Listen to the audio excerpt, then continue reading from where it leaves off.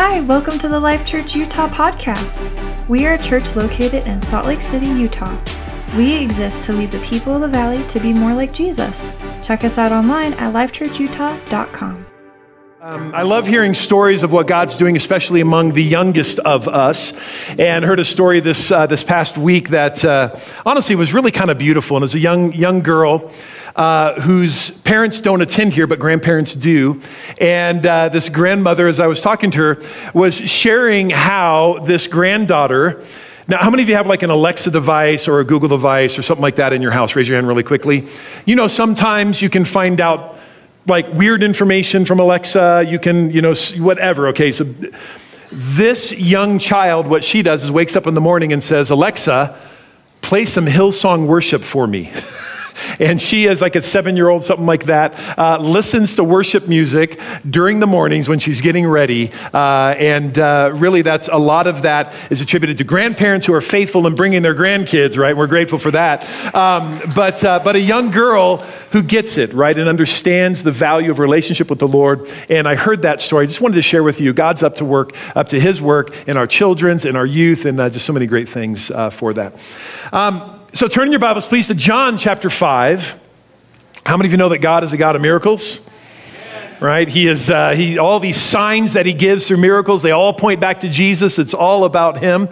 And so John chapter 5, verse 1, we're going to have to hurry a little bit through the message today, but I think it's worth it with the worship we had and those moments we have with the Lord, right? Those are super important for us.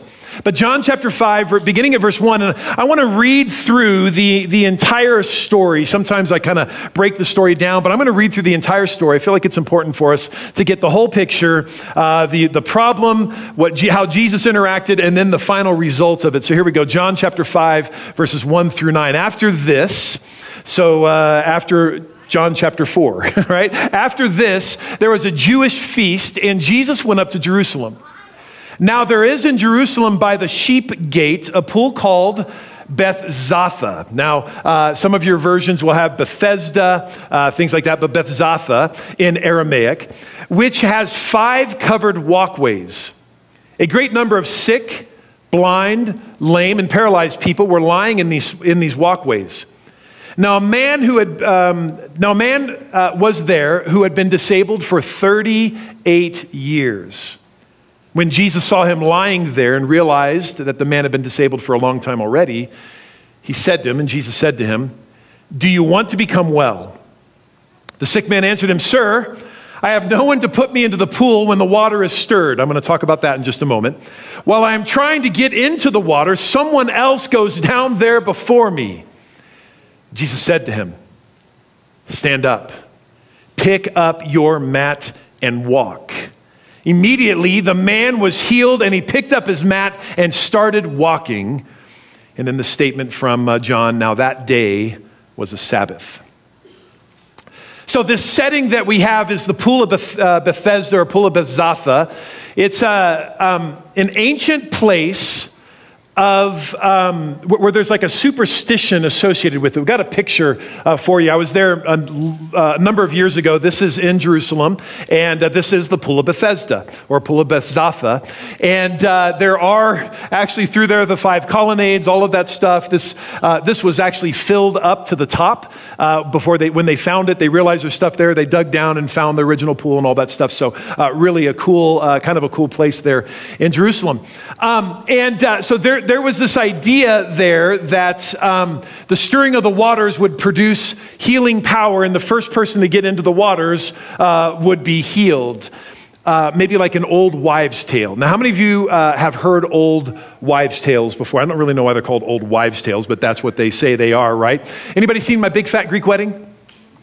Windex cures everything, right? That's that thing. Spray it on pimples and it all goes away.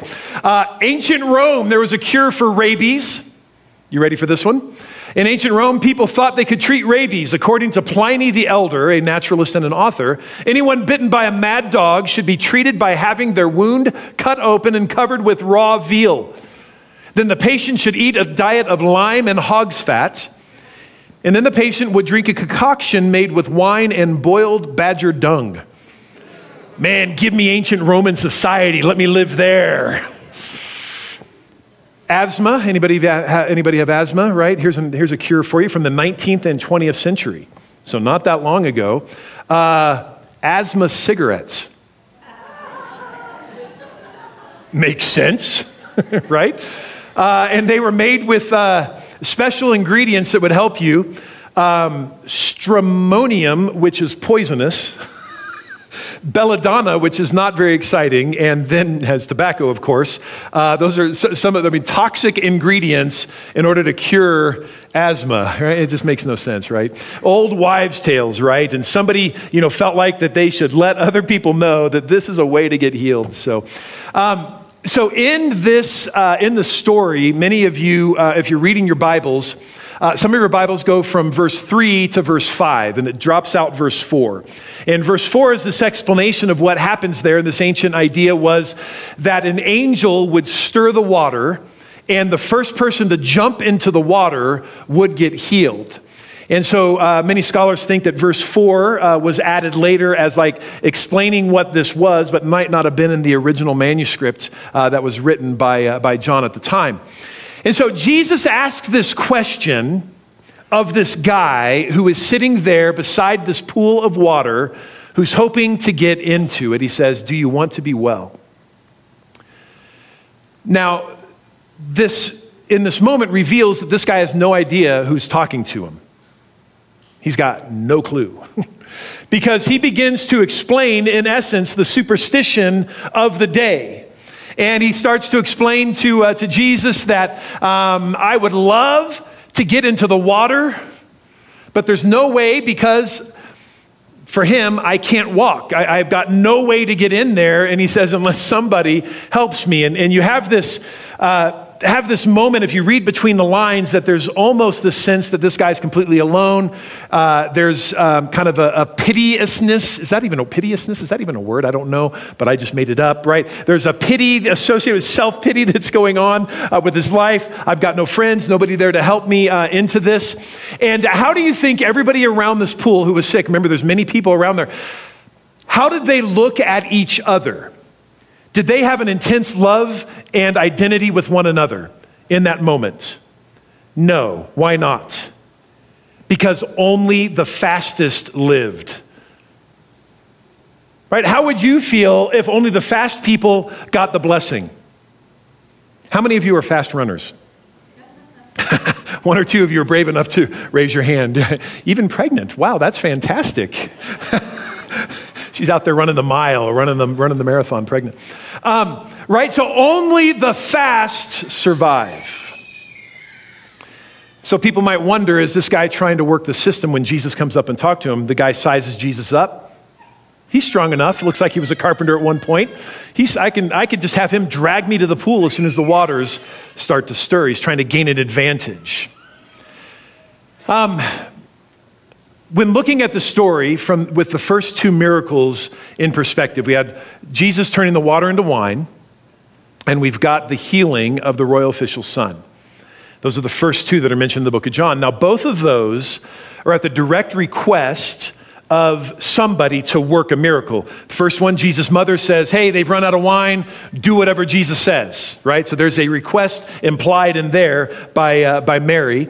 And then the second one, the royal official is potentially on his knees begging Jesus to heal him. And so Jesus responds. In this case, we don't see any of that. This guy has no clue who Jesus is. This guy has no idea that Jesus has perhaps even done miracles. He has no clue whatsoever. And so Jesus, looking at the needs around him, pinpoints this guy. Why this guy and not perhaps the 10s or 20s or hundreds that are gathered around the pool? We got no idea, right? There's nothing here that says Jesus chose this guy over others for this particular reason. But when Jesus walks up, says, do you want to be well? This guy says, in essence, yeah, I want to be well, but I don't see how this is going to happen because I could never make it to the water. The question is, why was Jesus there in the first place? Or one of the questions, right? Because Jesus is going to Jerusalem. This is not the seat of power that he should have been at if he wanted to proclaim a name for himself. He should have been where the Sanhedrin was. That's like the Jewish rulers. He should have been, kind of around the temple where all the action was. He should have been with the power brokers and the people of authority. But Jesus finds himself among the brokenhearted and the hurting. And isn't this the heart of God? Right? Because all of us are in that circumstance in one way, shape, or form. All of us are unwell. Right? All of us are broken in some way. And I love Psalm chapter 34, verse 18. This shows the heart of God. The Lord is close to the brokenhearted, and he saves those whose spirits are crushed. Have you ever been brokenhearted in your life? God's right there. Have you ever felt crushed in your spirit? God is right there. So these gathered at the pool were among the brokenhearted. And this question from Jesus, by the way, is not a no-brainer. Right? I mean, you would think that, right? Looking at it from the outside, you'd go, well, this guy is obviously injured or hurt or some way. He's lame. He can't walk. So something is going on. You would think it's a no-brainer, but the reality is people who have been hurt for a very, very long time sometimes don't want to be well. Right? Because now, perhaps, this guy might be thinking to himself after 38 years, I've got no tradable skill. I don't have any knowledge about it. I mean, I've learned to live with this, and I'm okay with it. Have you ever been so broken before that you're okay living broken? I think sometimes we get there. And if we had a pool of Bethesda and the waters were stirring and it was stirring up there, sometimes we would hesitate to get in, right? Because I don't want to be well. And so this question that Jesus asks in this moment is not a no-brainer. Because God understands our hearts. God understands all of those things that are within us. And for 38 years, this guy, broken, beside the pool of Bethzatha, he's there. But he was there, right? There was something there of hope within him. What about you? Right, what about you in the broken areas of your life? Is there still hope? Is there still something in there that when you wake up in the morning, you go, today's going to be a different day? Today is the day that I finally quit. Right? Today is the day that I see this circumstance in a different way. So Jesus hears the response of this guy. He says, yeah, but I've got no way to get it down to the water, right? So Jesus hears that. He reads between the lines. He sees a bit of hope in this individual's life. And Jesus looks at him and says in verse 11, stand up, pick up your mat, and walk. Now, this guy had shown no faith. He didn't show any belief. He didn't show any sense of, again, knowledge of who this Jesus was. And yet Jesus, by a simple command, says, stand up, pick up your mat, and walk. What would have been in that moment for this guy? Remember, he doesn't know, and this guy looks at him and says, get up and walk. Are you nuts?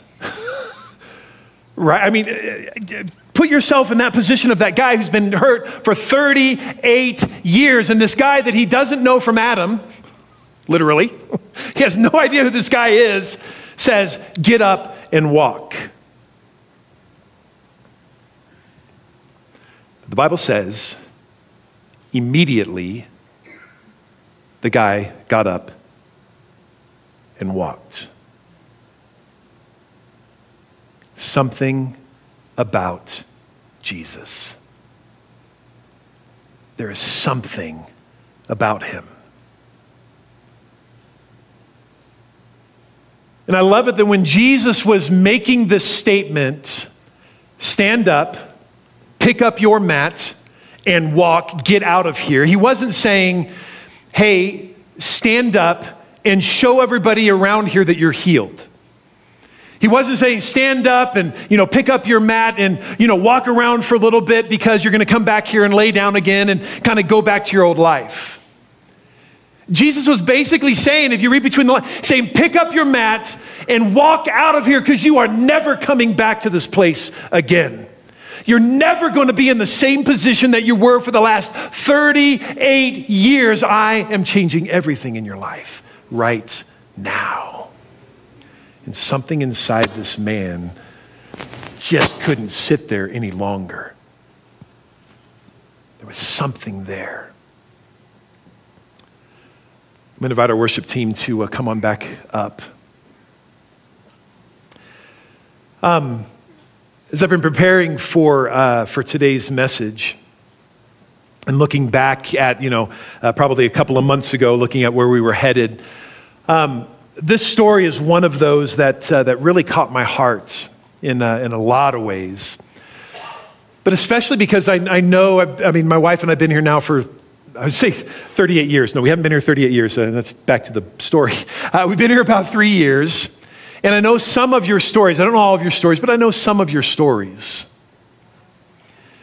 And I know in some of those stories, what I have heard is similar to this guy's. Right? 38 years, or 40 years, or 6 years, or whatever it is, of this broken thing in my life. Right? A hurt or a wound that I cannot get over. A sinful decision that I had in my life that I cannot stop living without regret. Something happened, a decision that I made, a moment in my life that has identified me for the last 38 years, and this brokenness in me remains. And I become a victim in my own heart of it, and I'm never going to see freedom.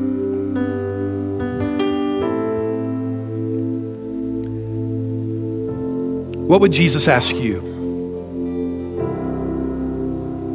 Right? What would Jesus ask you? Do you want to be well? That's the question that he asked of this guy. Do you want to be whole? Do you want to be free from addiction? Do you want your marriage to be what you know it should be? Do you want your children to come back to faith because they are wandering far away and it's been years? And you're right there beside that same pool you've been at time after time after time trying to fix this thing on your own. What question would Jesus ask you?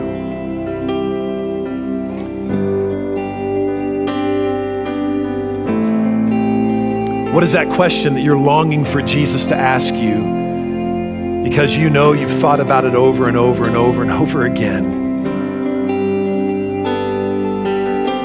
But just like this man, there is a next moment in this decision that you make. Right? He says, I want to get better, but I can't get down there. Jesus has a response. He says, take up your mat and walk. So there's something that this guy then is responsible to do. Because Jesus has proclaimed it, it's up to him at this moment to receive it. So what would Jesus' response be to you? When you say, yes, Jesus, I want healing, what would his response be? It was a very, very practical response on Jesus' part. Pick up your mat and walk. For some of you, it's reach out for help for the depression that you are fighting. Day after day after day after day after day. Stop thinking you can do it on your own. For some of you, it's stop staying up after midnight. Because in the darkness, you think you can get away with stuff. Right? Isn't that practical? Isn't that what Jesus is asking this guy to do? Here are the triggers that lead to fulfilling bad habits in your life. And God is asking you to pinpoint those things in your life and say enough is enough. God's asking you to maybe get off of social media. Because all that happens when you get on there is that you see everybody else's life and you compare it their fake life on social media, by the way, their fake life to your real life and think your real life should be like their fake life? Come on, right? So what question would Jesus ask you, and what is he asking you in response? So there's this partnership implied in the man doing what Jesus asks. Will you partner with Jesus in your freedom? Will you do that? I'm going to invite you to stand to your feet. And I'm going to invite our worship team, or not our worship team, our prayer team. I know we've got a handful of our prayer team. If you guys could go ahead and come on up at this time. Here's what I want to do. We've got like 5 minutes or so here at the close.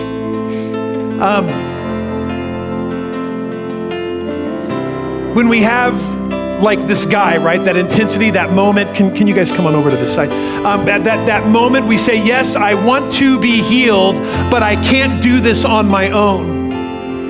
In the power of Christ, we get an opportunity, right? We get a new opportunity to receive that healing.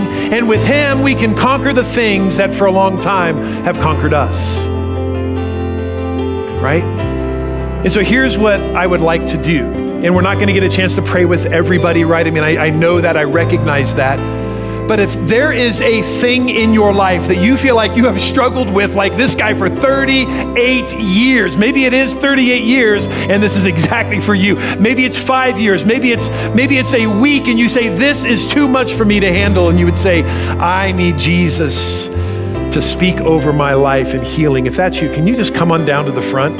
Right? This is just that moment, right? A very practical response for us is to do this. Come on up. We don't know why people are coming up, right? So it doesn't matter, but is there something in your life you'd say, I'm done fighting this. It's been too long. I am just ready for Jesus to touch me. Come on down. Come on down. There is hope and help, right? Anybody else, just come to right.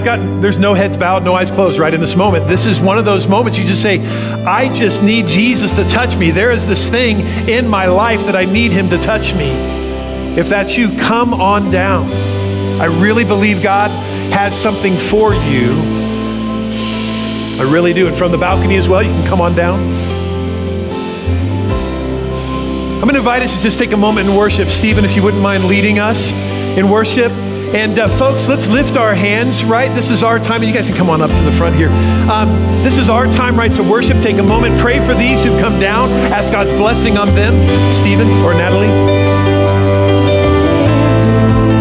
It's all about who you are. I want to be lost in your presence forever with you. It's not about what it looks like. It's all about who you are.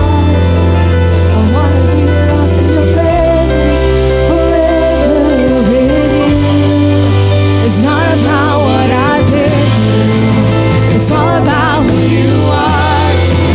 I want to be lost in your presence forever with you. It's not about what it looks like. It's all about who you are. I want to be lost in your presence forever with you. All I want is you. All we want is you, Lord. All we want is you, God. To be lost forever. It's not too late. You're welcome to come up. We'd love to pray with you. Love to pray over you. All I want is you. God, all we want is you, Lord. All we want is you. Hallelujah. It's me and you forever. Jesus in your presence. All I want is you. To be lost forever. Caught up in your presence. All I want is you. Thank you, Lord. Hallelujah, Lord. Hallelujah. It's me and you forever. Jesus in your presence. And all I want is you.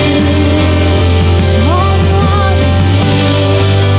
To be lost forever. Caught up in your presence. All I want is you. Hallelujah. Father, all we want is you, God. Lord, we want your presence to be in us and through us. Father, I lift up these who've come forward. Lord, I'm grateful for their response. I'm grateful, God, that there's that sense of freedom, that sense, oh God, that only you, oh God, can heal us. Only you, oh God, can set us free from whatever that is. And God, I'm grateful for the opportunity we have to be with you. I want to do one quick follow-up here. And it says in John chapter 5, verse 14, and this is super important for us to get. So remember, this guy didn't know who Jesus was. So he was confronted a little bit later by other people who saw him healed. They knew he had been healed, and he didn't know who had healed him. And so this guy finds himself in the temple. And so Jesus makes his way over to the temple and happens to find this guy. And look at what Jesus says to this guy. He says, after Jesus found him at the temple, he said to him, "Look, you have become well." So Jesus acknowledges the healing. This guy says, "Yep, I'm healing, I'm walking around." But notice what Jesus says. Don't sin anymore. Folks, there are times we make these ironclad decisions for Christ on a Sunday morning, and then we try to go back to the old way that we've lived, thinking there's no big deal.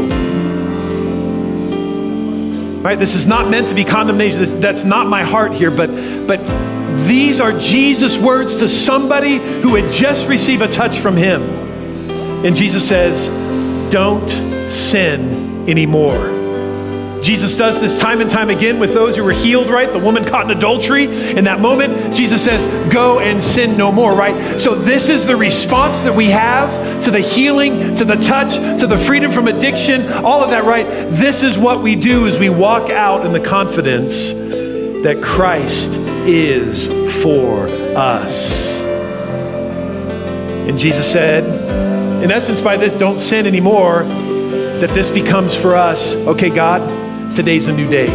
I'm walking in the wholeness of Jesus Christ in a new way. And if you came forward and received prayer, if you stayed there where you were and believing Jesus to change your life, right? This is now our responsibility. God, help us to live lives that are holy and pleasing to him. So Father God, we lift up your name. We ask Jesus that you would guide us into righteousness, into holiness.